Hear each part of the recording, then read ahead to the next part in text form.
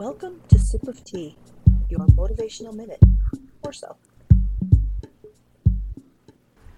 I recently met Finn. That's with one N and a PH. I asked if that was like Phineas. Turned out that it was in fact his real name. Of course, me being me, I spouted off some line from the cartoon Phineas and Ferb. We all laughed. Finn was a bright spot. He had lots to share about his favorite Pokemon characters, and I was able to hold my own in that conversation until he started talking about evolutions and new characters and he completely lost me. Guess I haven't stayed on top of that stuff so well. We learned about his classroom and how much he loved to dance.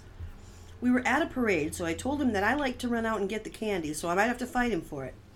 He did get most of it, but it didn't help that everyone looked at me and then tossed the candy to him. While he was collecting his hoards of parade candy, we saw him giving some to a little girl on the other side of his family. They weren't together, but he decided he needed to share his abundance with her. It was beautiful to see. Heartwarming, really. He even offered to share with us. When the parade was over, Finn got up and hugged me and said goodbye. He hugged my family members as well. It was like we'd made a new friend.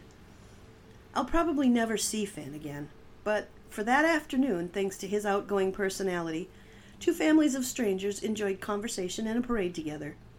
How awesome would it be if more people like Finn would reach out to the person next to them and strike up a conversation and become friends, if only for a few hours? It's so easy for children to do. We adults could learn a thing or two from them.